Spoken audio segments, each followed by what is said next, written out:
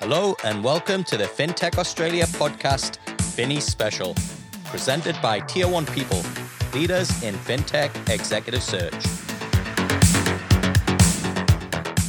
With the help of the Victorian Government, Vocus and BPay, we're bringing you Australia's largest and most prestigious FinTech awards yet. We want you to tune in and pick the winners. And this year, you can join in virtually, in person, or host your own office party. So wherever you are, let's come together and recognise the amazing people Aussie FinTech is renowned for. Registration for the awards event is now open. Go to thefinnies.org.au.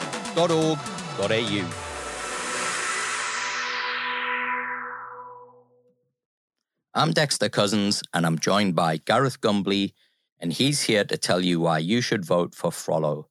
Welcome to the show, Gareth, and congrats to everyone at Frollo for making it as finalist to this year's Finnies. Oh, thanks, Dexter. No, we're excited to be here. We're in amazing company, so it should be a fun podcast. I'm looking forward to it. Well, we're here to talk about your nomination for FinTech Organisation of the Year. You've also been nominated for Outstanding Leader of the Year, sponsored by Vocus. And look, it's great to be able to share your story and pitch to our listeners. First up, let's talk about how Frollo was founded. So how did you get the business together? Oh, so it really came out. It was born out of my experience in consumer lending and payments.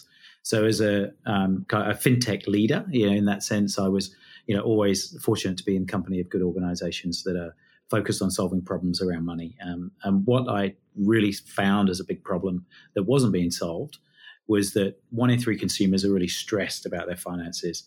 And 40% of the population live paycheck to paycheck. And I really wanted to find a way to solve those problems around financial inclusion, financial literacy, and financial well-being.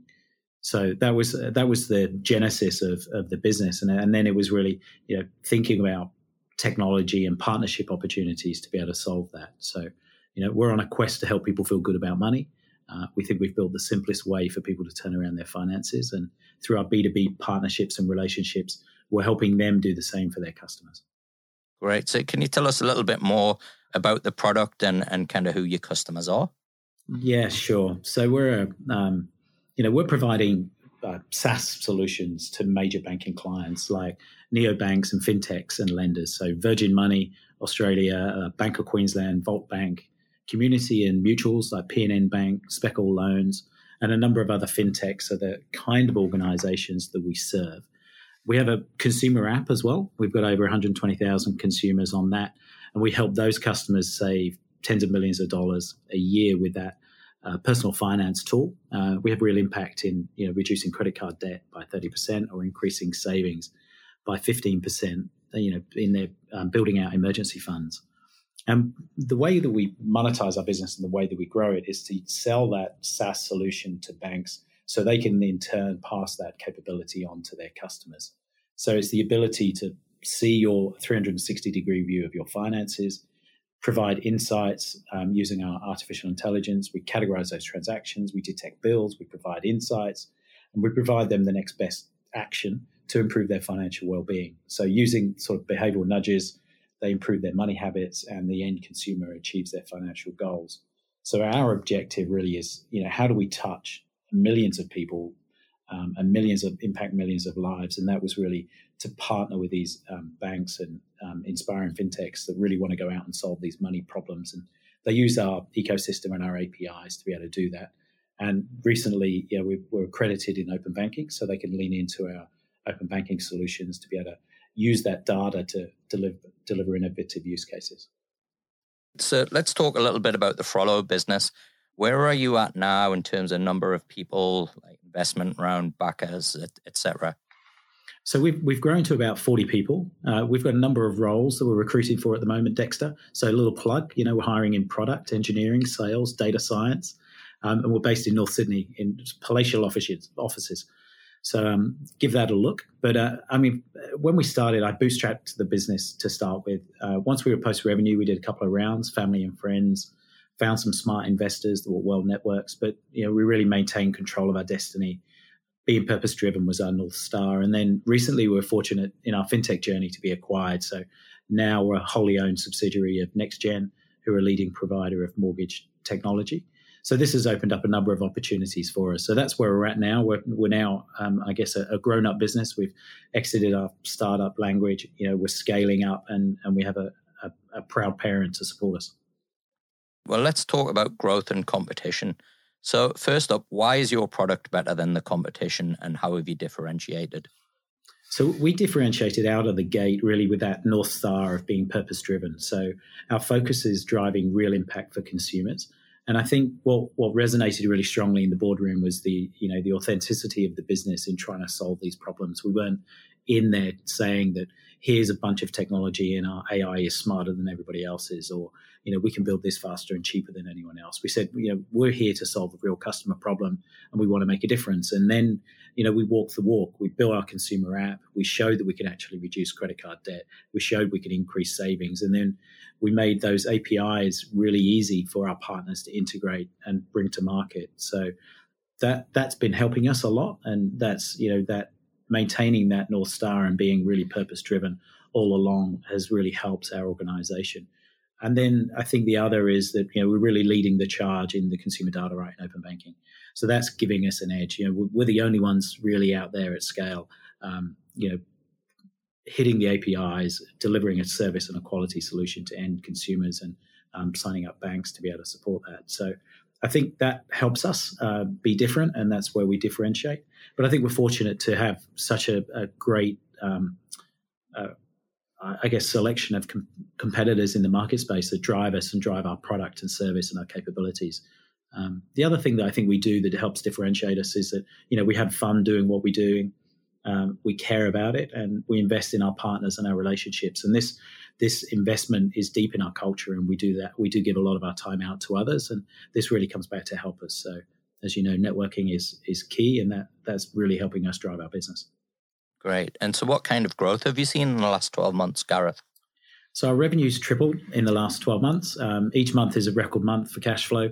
It's kind of eye-wateringly exciting for me. As a startup founder, the first time you receive money is pretty exciting, and when you start to see that coming in, on a almost daily basis, that's very different to one invoice every 6 months. So the other growth that we've seen, has really been sort of our internal metrics, the number of users we have on the app each month. The number of active consents we have in open banking, and those APIs in open banking exponentially increase. And we'll see the number of end users on our technology increase by over 300% in the next 6 months. So we've added more clients last month, Dexter, than we added in the previous year. So only 2 years ago, we were 7 people when we won the MetLife Award for our work in financial inclusion. We got a grant of $65K, and that was really a Kickstarter for our business. So, we've seen a lot of growth to where we are now, but we think the next 12 months is exponential, with the work we're doing in open banking. So how are you positioned for future growth, and what plans do you have? So I think we're well positioned for future growth. I mean, we feel really confident. So our plans, are really local and international. So we're actively in discussions to take our technology global through partnerships, and we're excited about what that could open up to us.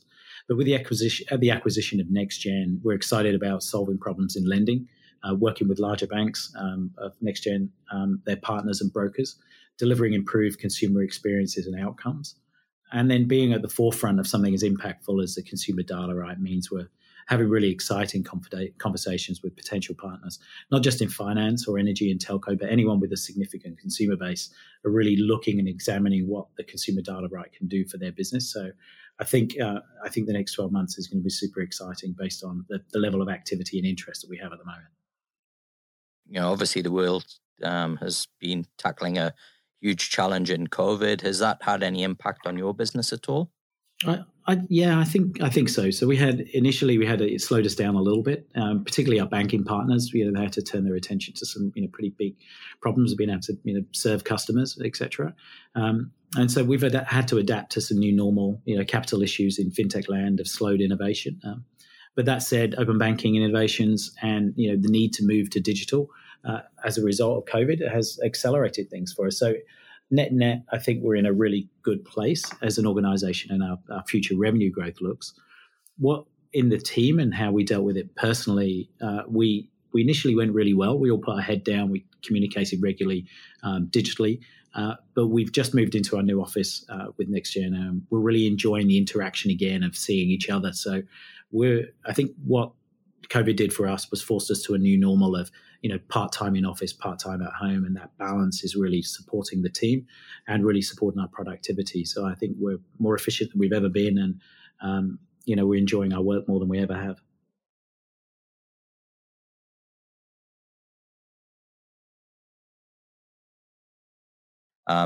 What's been your approach to leadership, and how does it influence your actions and activities in the business?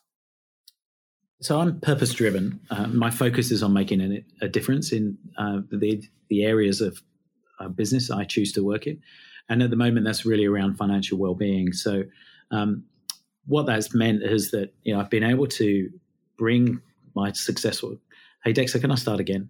Yeah, sure. Not a problem. Yeah, sure. Thanks. Yeah, that's just... No problem. I don't mess with that. That's all right.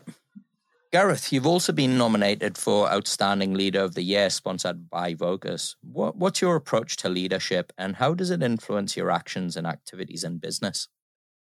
So I think the most important thing is being purpose-driven. So at the moment, that purpose is making a difference in the impact in the area of financial well-being.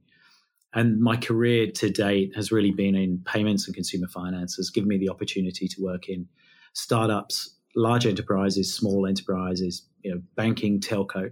That success that I've had has really been as a result of the team of people that I've had around me.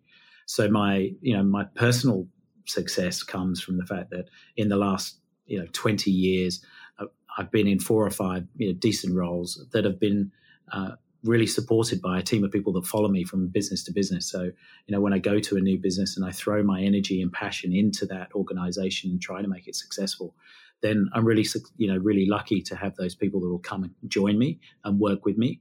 And I think in leadership, it's all about showing that, you care and that you make a difference. So, that's what's, really helping me is the fact I take time with, people throughout the organization to help them with their personal problems as well as their professional problems, and then apply that in business and be successful. And I think that's nice. And then as we've continued, we've been winning awards. We named top 50 fintech in the world in financial inclusion. That comes from that's pretty inspiring to be a part of a team where the organization is achieving that. And that's it's those little things that we do where we get some success and some recognition, and we're able to pass that back to the team. And that really sort of drives, I think, a culture, and that's what leadership's all about. Right? Mm. And what kind of initiatives have you developed as a leader in Frollo? So, I think the key thing for me in terms of initiatives have been really about empowering the team. How do we give them the experience that they need and invest in them? Bring my experience, bring my team's experience to the problems that we're trying to solve. So initiatives that we've really sort of invested in have been things like how well we work together. So in my corporate life, we used to have initiatives where you stand up on a Monday morning and then you lay down the law of what you're going to achieve in the week and how you're going to hit your goals and smash through your KPIs. And in Frollo, we sort of took a more of a relaxed approach, which was that we celebrate at the end of the week, with a sort of a Friday, round robin where the entire company gets on Google Meet. We sit, we talk, and we celebrate our success, and we celebrate what's good that we've done in the last week, and recognize that we're all playing a role in driving the company forward. And I think the sort of the initiatives that we have that fall off of that means that people are proud to step up and say what they've done in the week, which means when they start the next week, they're coming in very positive. They're coming in confident, which I think really helps, and that helps them be better in their role. We also do things that we regularly celebrate success. We surprise and delight the team all the time with rewards. So selling the business gave me the opportunity to really delight them with lots of little packages and surprises. That just everyone got bigger and bigger and better for them. And I think that really helps develop a culture of being open, transparent, working in those rituals. Daily stand up is something that we all do. It's not just for the devs. The entire business participates in that. So being in it together has really helped us be successful.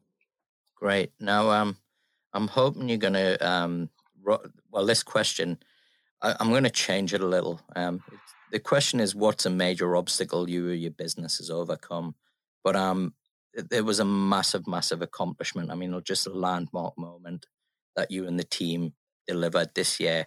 And I know I shouldn't guide you, but I think, it would be great if you could share with the listeners what that was. Sure. I think, sure. I think, let me lead into that, Dexter, because I think what was really important in our business was that the biggest obstacle that we really had was that nobody believed we could ever make money out of the business that we were doing. They didn't believe that we could make a difference in people's lives. They didn't believe that a bank would ever trust a tiny little fintech. And I think what I did was really as a professional was wake up each day knowing that we can do better and we can do more, and we put in the energy and time and we hold ourselves accountable and we measure our impact. And now we do make money and we make a difference and we're trusted by brands with millions of customers. So I feel like that's our biggest obstacle. But in terms of our biggest day ever in my professional career was really the 1st of July, which was going live with a consumer data right in Australia. And I think that was a huge honour to be the first organisation to connect and successfully transact in the consumer data right. That was pretty massive. And what many people don't know is we also sold the company on that day too. So, on one day we went live with something as a landmark event. I think we likened it to being, the first step on the moon in fintech land. But then also, to sell the organization, which is also something that, many of us out there are building our businesses to make a difference. And if we get to sell it as well, then that's, a good outcome. And so we did both of those on the same day. I ended up on the sofa with the kids, watching a TV show and with a cheeky glass of Malbec. So it was probably the biggest day of my life. Fantastic. Well, thanks for joining us today, Gareth, mate. It's been just a real kind of privilege to watch you on the journey as well. And congrats to making it to the finals. No matter what happens, you were very worthy finalists, and it's just been, as I say, great to watch that journey. Oh, thanks, Dexter. We appreciate the support and the opportunity to be here today.